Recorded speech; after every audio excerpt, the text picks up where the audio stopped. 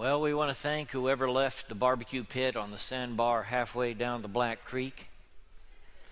We found it in the bushes there Tuesday when we were taking 24 kids from Bunny Friend, 20 of our young people, and about 11 other people, including me, and 28 canoes down the Black Creek. It was raining, a drenching rain. We needed to eat our soggy hot dogs. And somebody left a barbecue pit there. We moved it into a little canopy of trees, and it was like a warm hearth in the middle of that cold rain. It was a memorable moment. We made the kids take turns getting next to it. Well, I want this to be a warm hearth experience for you this morning. I want you to get close to the fire,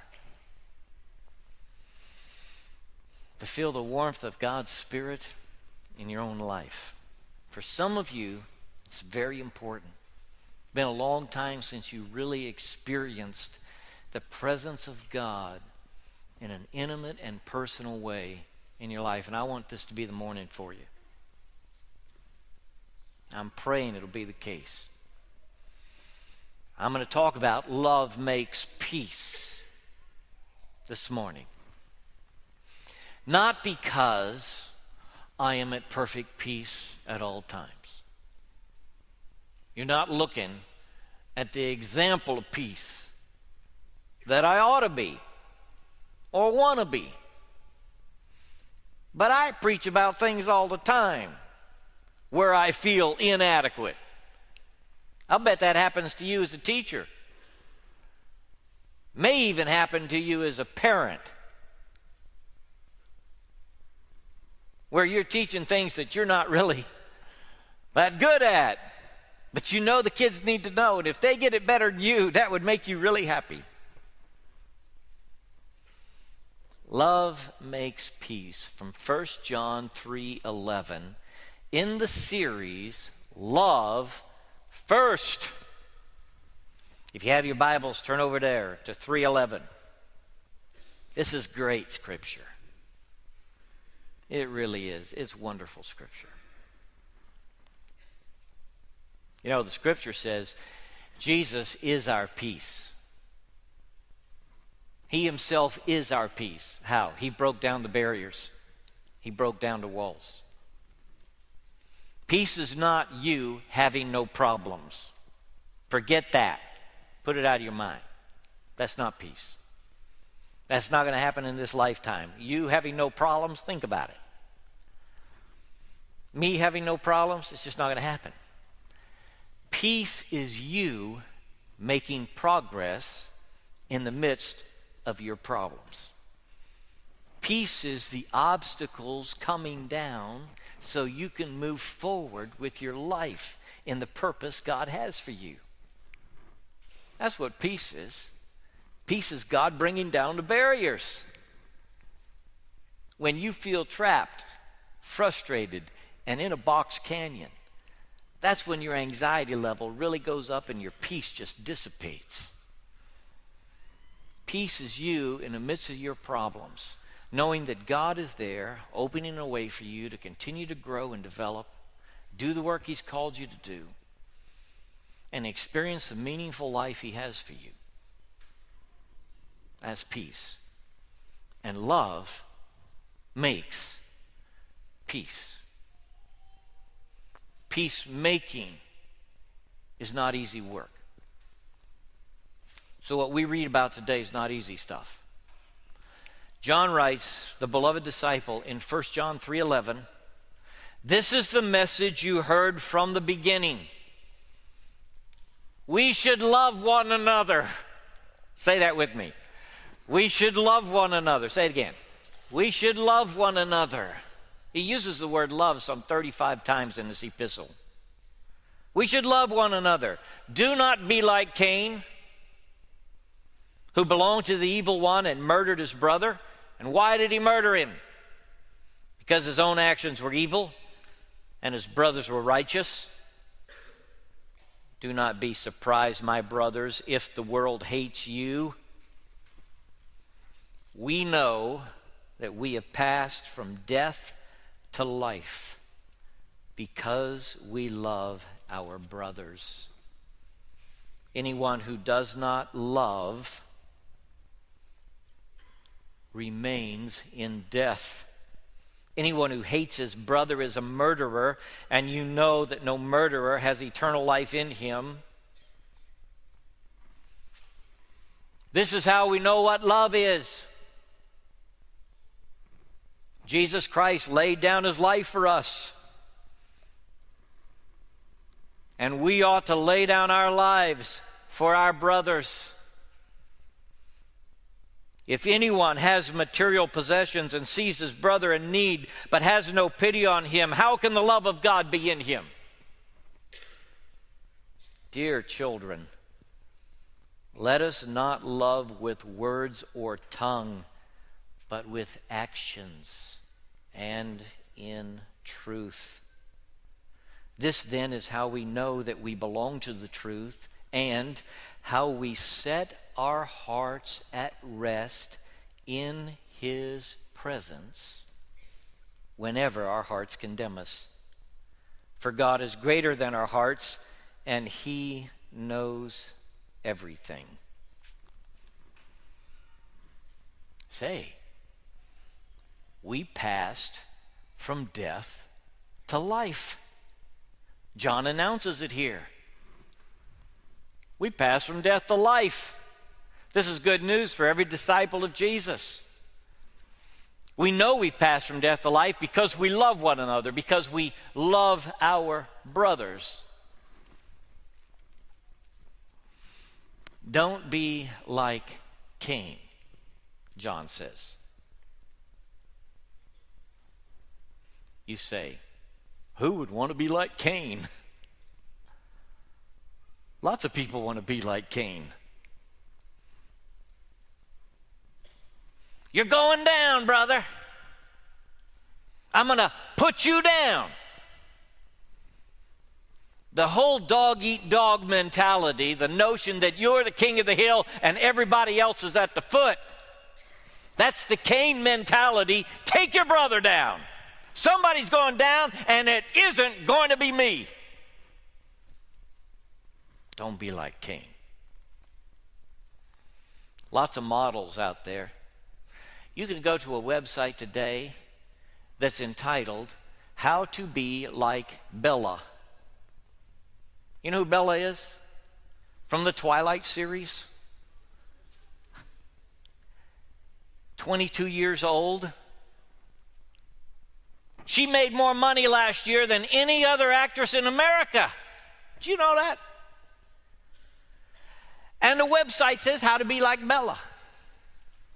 Now, it doesn't mention in the 10 loving vampires. It's not in there, all right?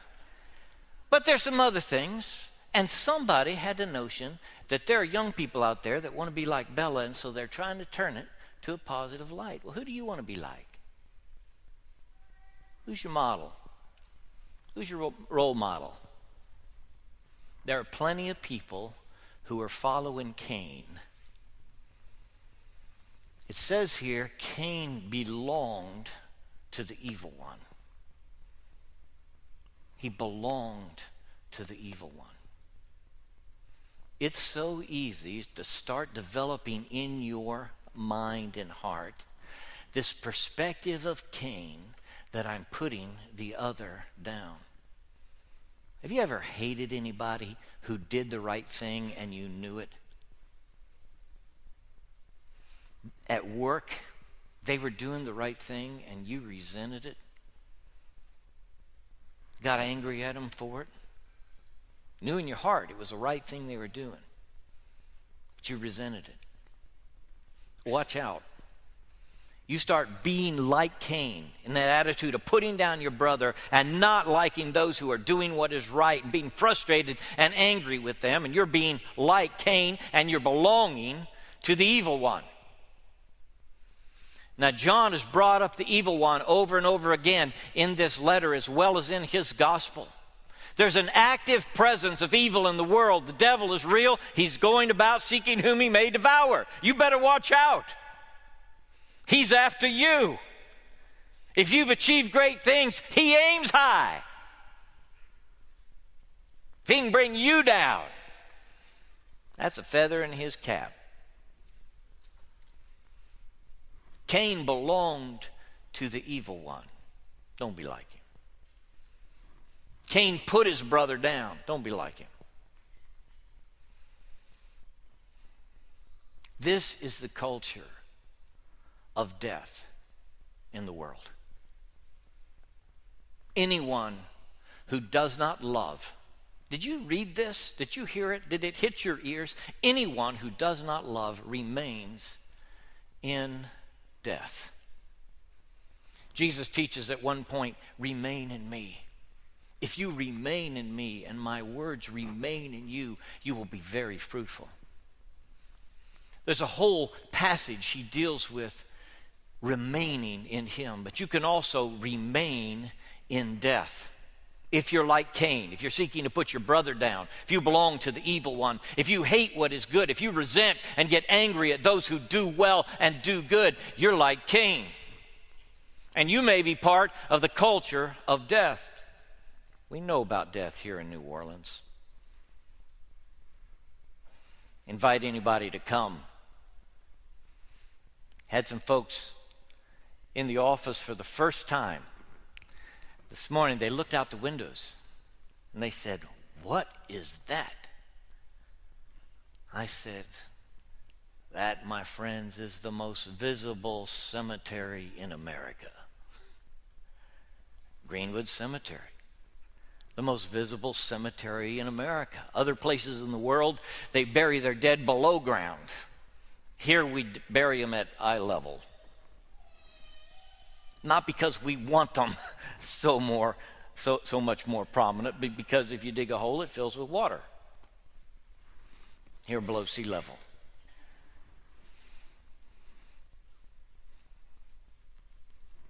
We have the Decadence Festival here. You know where the word decadence has in it decay? The word actually describes a civilization in decline, or the process of bringing a civilization down. We celebrate in decadence immoral self-indulgence. And it's part of the culture of death in our city. When Anne Rice lived here, she had St. Elizabeth's on Napoleon. Some of you were there. I did a wedding at St. Elizabeth's some years ago, and when I walked in the front door, they steered me toward a side room. I walked into that room, and there is a 4-foot vampire doll staring down at me like this, standing in a casket. Just ding! Ah! And there's one across over here. And there's another one over here. And I'm like, ee. You know, vampires and voodoo, the living dead, the self-indulgence, the excess, the violence. It's all part of a culture of death. And sometimes we just say, well, that's what it is. We throw up our hands like there's nothing we can do about what goes on in this city, about the culture that we have, the negative aspects of that culture.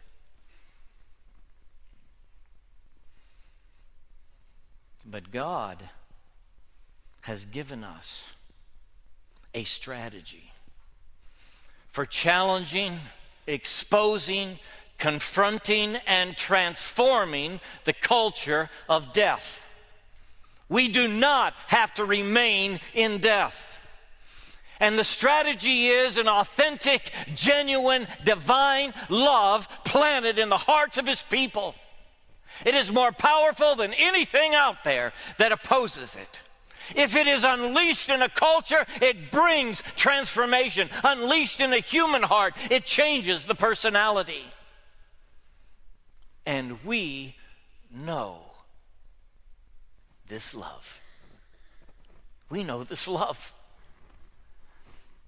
We pass from death into life, and we know this love.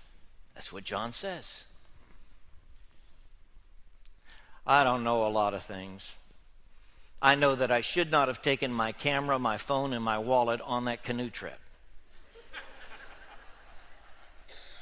All right? When the camera went under, I was going to show you the last picture it took, but we're still struggling to get it, all right? I thought, Crosby, you are an idiot. The phone went under. I said, Crosby, you are a fool. My wife says, David, live and learn. I said, I've been here 60 years nearly on this planet. You think you learned something in 59 and a third years? The camera's dead. It cannot come back. The phone is dead. I have a new one. My wallet floated out at a bold rescue attempt. All right? I want to cast in some good light, okay? The canoe turned over with 3 in there. Corinna was in there. I know she was, and there were 2 others, and I turned over right in front of me, and there was a current rushing, and the canoe filled up, and everything dumped in and got stuck on the stop. I made sure the kids were out. I pulled mine aside, made sure the kids were out, worked at it for 10 minutes, getting that canoe over to the side, felt my hip, and my wallet was gone. This completes the day. We look and look for the wallet. No wallet anywhere. The kids helped. Where's Corinna? Where's Corinna? Wave your hand, Corinna. Where are you, girl? I know she's here somewhere. Anyway, so I got in the canoe, and I thought, boy, what a day. We head down the river, and I'm thinking, God, am I really this ignorant?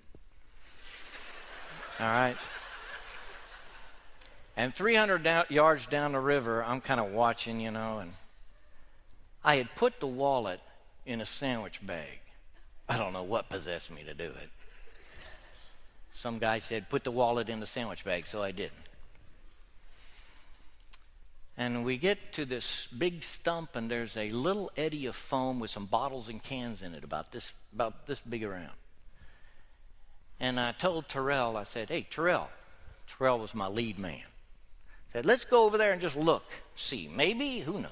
So we pull over to the stump, and I'm looking at this swirling little foam spot, and I see a little bubble in the foam. I think, what is that? So I get close, I reach in there, I pull it out, it's my wallet. This proves that God loves fools.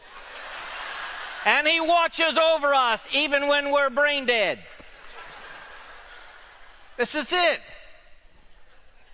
And that is a happy grin. I don't know a lot of things. Sometimes I think I'm the dumbest person that lives here. But I know one thing. I know what love is. Hey, I know what love is. Not because I have a staggering IQ or I went to school a long time. I know what love is. This is how we know what love is. Christ laid down his life for us. That's how we know what love is. And we're in a world that doesn't know what love is. And love is the most powerful thing they could possibly unleash in their marriage, in their parenting, their family, and their workplace, and their school. The most powerful thing, the transforming thing. It is the energy of God unleashed in humanity, this love, and people don't know what it is. But his church knows. We know what love is. It's a man who cares. laying down his life for another. See, if being like Cain is putting your brother down, being like Jesus is laying down your life. Somebody's going down, Lord, and it's going to be me. I will not live this life of king on the mountain. I do not see any transforming power in it. Just greed and self-indulgence and selfishness. I will not live it. Lord, I want to live the love life because I know what love is. I watch you love. I watch you lay down your life. I see you on the cross, and I know that's love. Love settled at the cross of Christ. We know what love is. And everything in your being will resist the call to lay down your life. If Christ loved us this way, we ought to lay down our life for the brother. And something inside you says, baloney. I refuse to do that. I will not be anybody's doormat. There's a pride in us that wells up. Hey, we want to sit in the throne. We want to be like the Most High. We want to be the one in control. Every human impulse that we have resists the idea of laying down our life.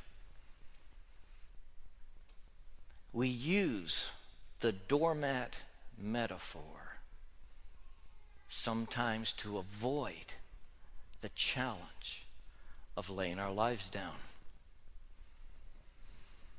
Now, if you are a person who feels you have no worth and you just let people run over you, that's not what I'm talking about.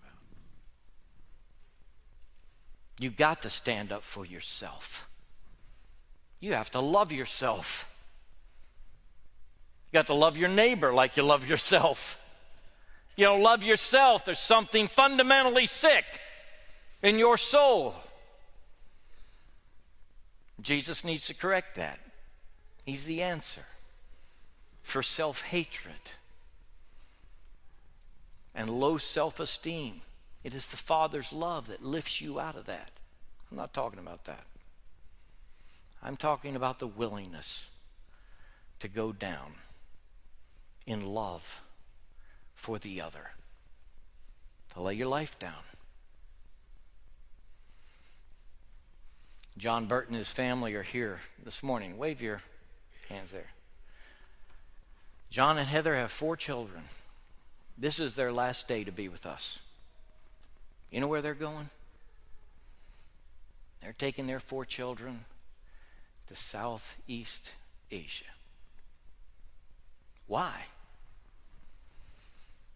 Because the call of God's on their life, right, John? This is what God called us to do. This is what following Jesus means to them. Every time I see Bob and Amy Little, who raised their 3 children in the bush in Africa, I think, Lord, help me lay down my life. Don't let me get selfish. Don't let me get conceited and self-absorbed. Lord, I know what love is. And I know how you turned it loose in this world. And I know how I can turn it loose in my marriage by laying my life down. And my family by laying my life down. I mean, what gives you the right to defy the call to lay your life down when your Savior laid his life down for you? Was there anything just in that? Or was that just love?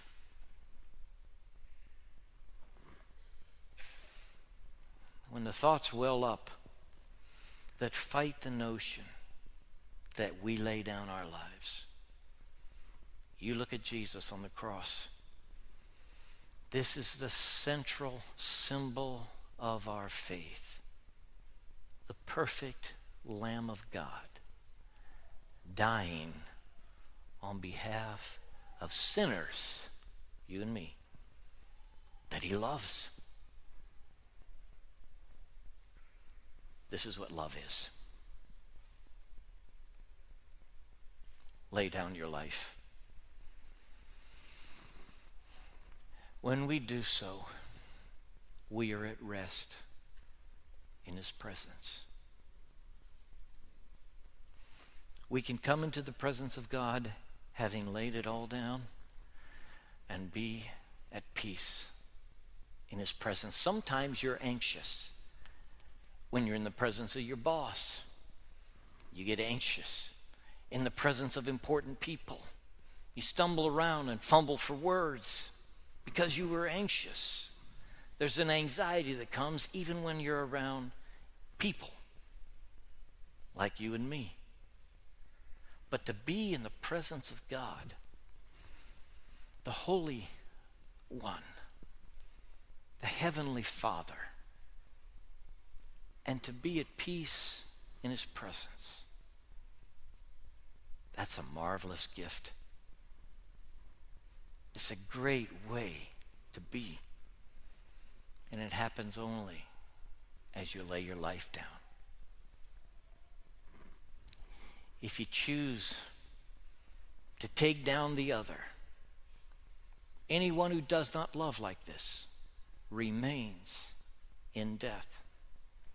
But anybody who loves like this turns his life loose for the sake of Christ and the gospel, to follow the Lord who loved them. Anybody who loves like this is at peace in the presence of the Father. I want to be there. The conscience that disturbs us when we approach the place of prayer,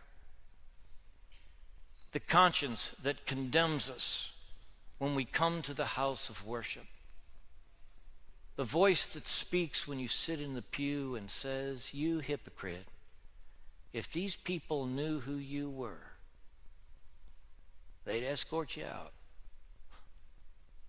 You know that voice? You know that disturbance in your soul when you get close to the Almighty?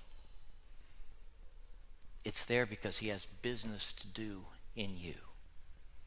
And it's business only he can do. You can't do it. No friend you have can do it. You can't find a professional out there who can do it.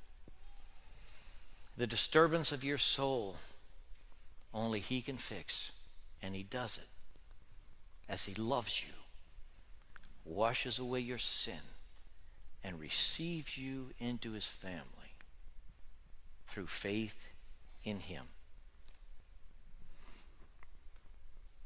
Hey, the Father is calling you.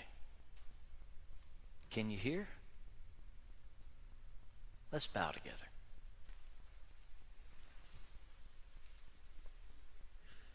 Lord, we do want to hear from you.